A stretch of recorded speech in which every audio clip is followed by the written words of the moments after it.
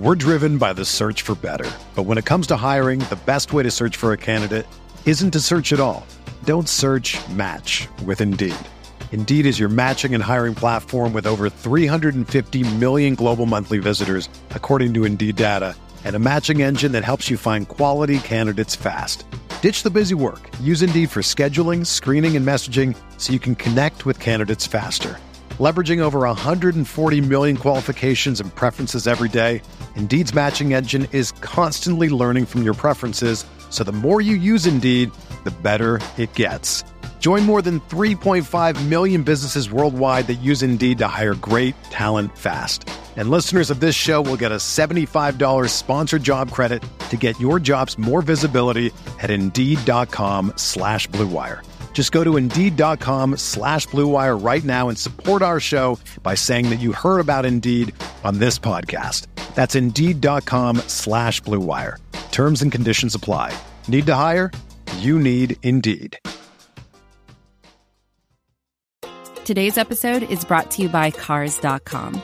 With over 2 million vehicles and 50,000 more added every day, Cars.com will match you with the perfect car for you, your budget, your life, your style. And if you're ready to say goodbye to your current car, Cars.com will get you an instant offer to cash it in. Just start by entering your license plate and get matched with a local dealer who will write you the check. So whether you're looking to buy or sell, just go to Cars.com. It's magical.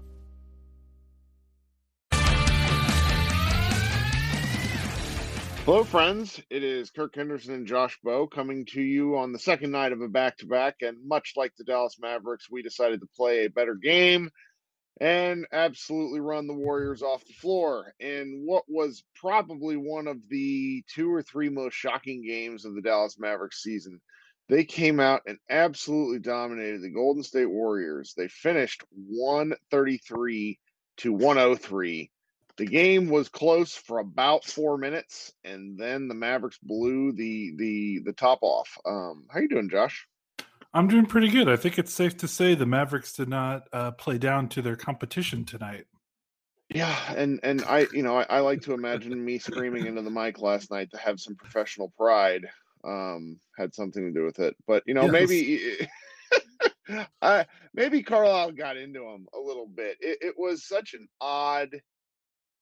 It seems like so many things feel so dependent on whether or not the Mavericks hit a shot or two early that the opening possession was really telling to me because they ran a play which used almost the entire shot clock, and then Luka gets all the way to the rim, but because Golden State, at least at the beginning, was playing pretty good defense, found Maxi Kleber out in the corner who just buried a three, and from there the offense was really just sort of off to the races. Yeah, and it's kind of funny when you look at the final box score. And I know I've been doing a thing where it's like, what did the non-Lucas Mavericks starters do today? Because if you look at the box scores after a lot of Mavericks games, it's pretty weird. At the starting lineup, it's just hilarious. And usually that's in losses. In a win, it's still pretty funny looking if you look at the starting lineup. But it worked because they just absolutely kicked the crap out of the Warriors. The biggest difference is, like you said, they hit a shot. They were hitting some shots early, which this is definitely the type of team that seemingly can only play sustained quality defense when they feel like their offense is working. When they miss shots, they kind of hang their head a little bit, and you can tell that there's a dip on the defensive side in terms of energy, activity, whatever you want to call it. And, we've been talking about this Mavericks defense for the last 2 or 3 weeks, how they've been just getting absolutely destroyed off basic, simple dribble penetration. And there was basically none of that in the first half tonight. Obviously, The Warriors basically only play like one guy who is threatening with the ball in his hands with Steph Curry. But even then, the Mavericks were getting beat off the dribble by like the Detroit Pistons not that long ago, even though they won. So I'll take anything. And what was really in addition to the fact that they were just straight up playing better man defense than they've played in a while, was they actually kind of mix things up a little bit with, Trey Burke starting, which was kind of odd. We thought, what is it going to take for Jalen Brunson to start a game? has kind of been my thought. But obviously, the Mavericks had a game plan, and they didn't just do. It was so great. They didn't just do the same stuff with their defense, which is their conservative, laid back. We're gonna play the odds. We're gonna play the odds and try to and assume we win because of that. They played basic. They played Steph very aggressive, and it was almost like a box and one. I don't know if it was like totally that, but I mean, Trey Burke was basically attached to Steph's hip the entire game, at least in the first half for sure. And I love that. It set the tone, I think, really well. Yeah. And it was great to see the Mavericks adjust a little bit. And quite frankly, take a, I hate to curse here, but I mean, it just give a shit about a regular season game, which we just haven't seen them do, outside of those two Lakers wins in a while. The defense thing was fun because in order for a box and one to work, the other four guys have to move. And that has been a problem for all of the Mavericks all season long. And I was really proud of the Mavericks coaching staff for not just putting Dorian Finney-Smith on him. Yes. It's just their crutch, and he's not good enough at it. And Curry's the best relocation shooter in NBA history, and it's not close. The man is able to move without the basketball, unlike anyone I can really remember. And he does so while playing with these guys. And it cannot be stressed how bad that Warriors team is right now. Like, they're bad. Kelly Oubre is going to be somebody that Mavs fans thirst after for no good reason this summer. Stay far away. Nope. He's 25 and a wing. That doesn't mean he should be given a contract. I was just really impressed with the way the Mavericks played, because the Warriors kind of feed off of Curry's energy, and that third quarter Curry came out firing, and the Mavericks fired, and really Luka, fired right back. And the game never was in doubt. There was never a period where I was like, oh no, this doesn't feel good. Never. Not once. Not even in the fourth when the rookies looked inept. It was great. Yeah. Great. It's nice to have that.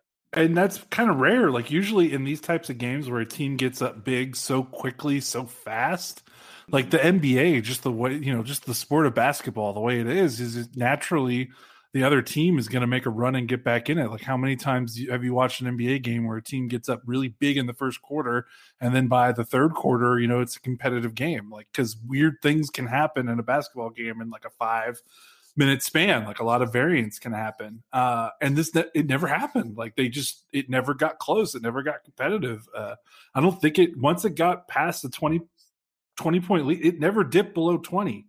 I don't think. It was absolutely crazy how well the Mavericks were able to sustain. And yeah, we should really need to talk about that Luka third quarter, because that might be, the laughing nature of this win in terms of like the final score, and the fact that it wasn't like a clutch game, so it's not going to necessarily be talked about a bunch. But that Luka third quarter tonight, man, that is up there with some of the best quarters he's played since he's been in the NBA. That was some bad man stuff. Yes, it was. He did everything. Yes. There were threes. There were drives. There were free throws. When he hit his free throws tonight. It was really just watching a guy who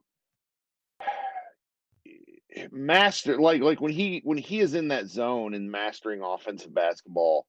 There's maybe LeBron, KD.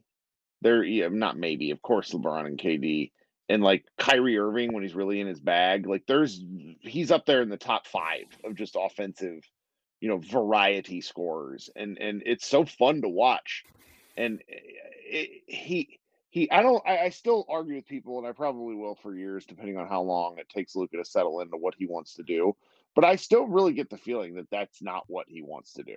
Like, it seems like he does it if he has to, but we're discussing with friend of the show, Rye, a little bit about Luka's turnovers, and I still think he wants to get his teammates involved. I just don't know if anyone. It takes guys such a long time to figure out how to play with Luka that they don't know when to cut. They still don't know when to move, and if Lucas passes are a little bit off, things get a little wonky. Like he was a little sloppy with the ball tonight, but it's so impressive watching that mid-range stuff because Yes. it's so hard. And he just is always under control. I mean, the superlatives we've done it at length. It's amazing. Yeah, and especially from last season where he was basically James Harden-esque in his shot diet. I mean, he was basically all rim threes and free throws, even with his poor 3-point percentage. I mean, that he did not take that many mid-range shots last year. And obviously that's different. And I know that obviously the smart people that use analytics aren't going to tell you that it's not bad to take, when he's taking more mid-range shots, in the grand scheme of things, you would maybe want there to be it's a little who's bit taking them. right. That's what's more important. It's not that Right. it's just, you don't want like Willie Cauley-Stein shooting them. Yeah, and it makes like that third quarter makes me really excited to, regardless of how the Mavericks fare in the playoffs or the play-in tournament, if that's what happens, like even if it's an early playoff exit for this team, I'm still really excited about seeing that third quarter and what he did being, in a national spotlight playoff game, because that's kind of the thing, right? That was the next step for him in terms of his development as an offensive player, aside from, increasing his shooting from the 3-point range, but just having more counters, because, when you get into the playoffs, teams are not just going to let you get to the rim as easy as you might in the regular season. They're going to try to take away your threes, like like being a 3-level scorer is so important. And we see it every single playoff run. This gets proved over and over again. The teams that have superstars that are comfortable from every spot on the floor doesn't necessarily mean that's where they're scoring the most, in the mid range, but just the ability to be confident and get a comfortable shot that you can make is so vital in these playoff situations, that I'm so excited to see Luka take what he's been doing this season, which is really mastering the mid range and developing a bunch of counters to what defenses were probably trying to do to him after watching him in his second year. And I'm just like, he's such a smart player in terms of how he adapts game to game, moment to moment, that I'm just really excited about that. I can't wait to see him kind of unleash what he's been doing all this regular season in the playoffs. Like it should, no matter what happens, that'll at least be worth the price of admission alone. Oh yeah. I mean, there was and we could probably just kind of continue to talk about all sorts Yeah. of little tidbit things, but I'm tired, you're tired, but I do think there's some box score numbers that are really hilarious. So Mhm. I wrote a whole section about Willie Cauley-Stein kind of finding a role and really looking good the past several games, because he has. Mhm. His box score tonight is a riot. He played 23 minutes. He had 5 rebounds, 6 points, and was a plus 41. Single game plus minus doesn't mean anything, but that's ridiculous. Plus 41 in 23 minutes is absolutely insane. Then on the flip side is Rick Carlisle's kind of favorite center of the hour, Dwight Powell, because he had to go back in during garbage time. He finished just a Poor -2. guy. I know it's not his fault.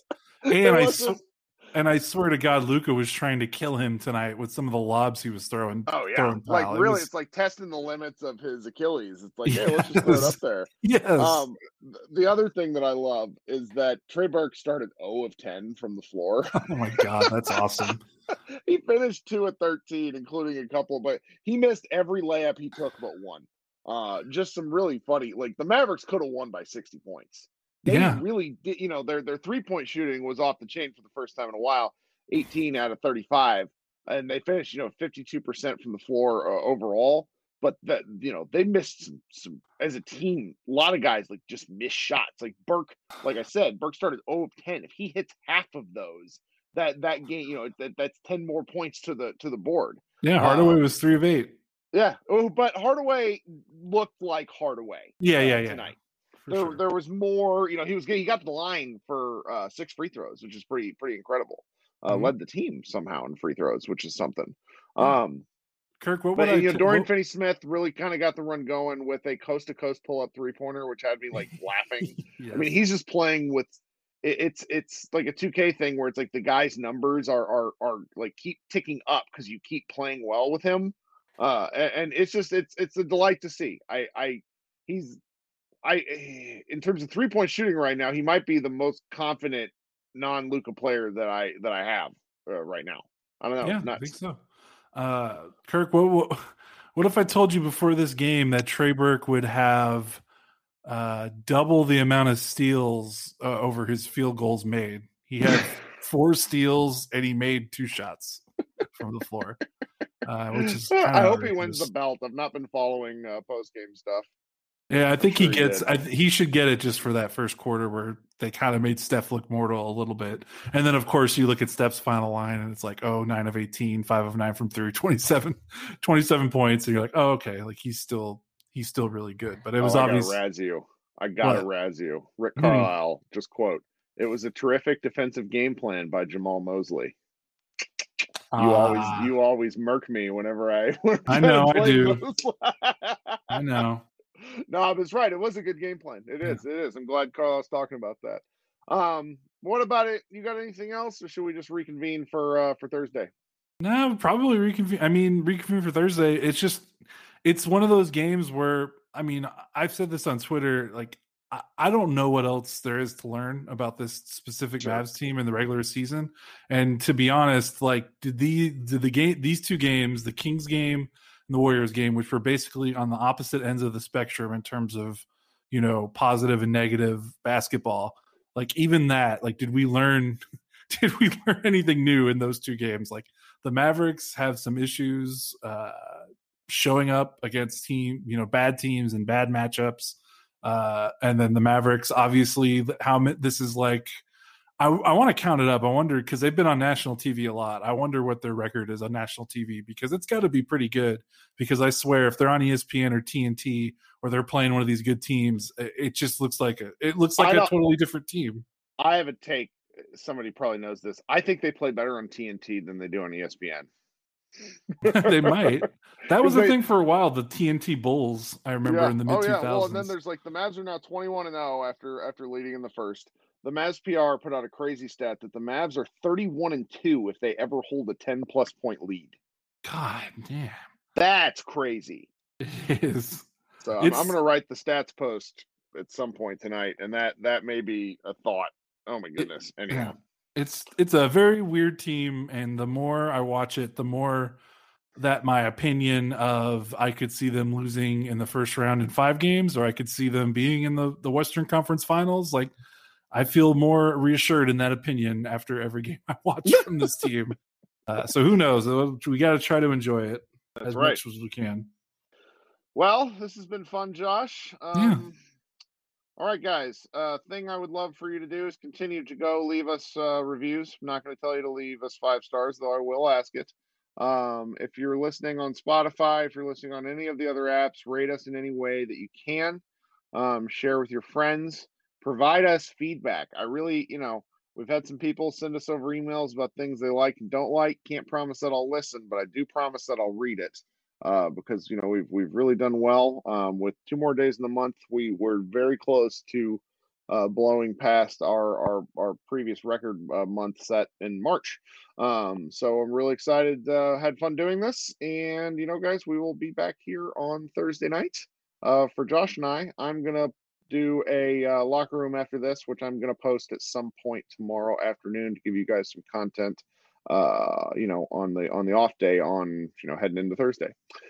So as for Kirk Henderson and Josh Bowe, this has been Mavs Moneyball After Dark, and we will talk to you in a couple of days.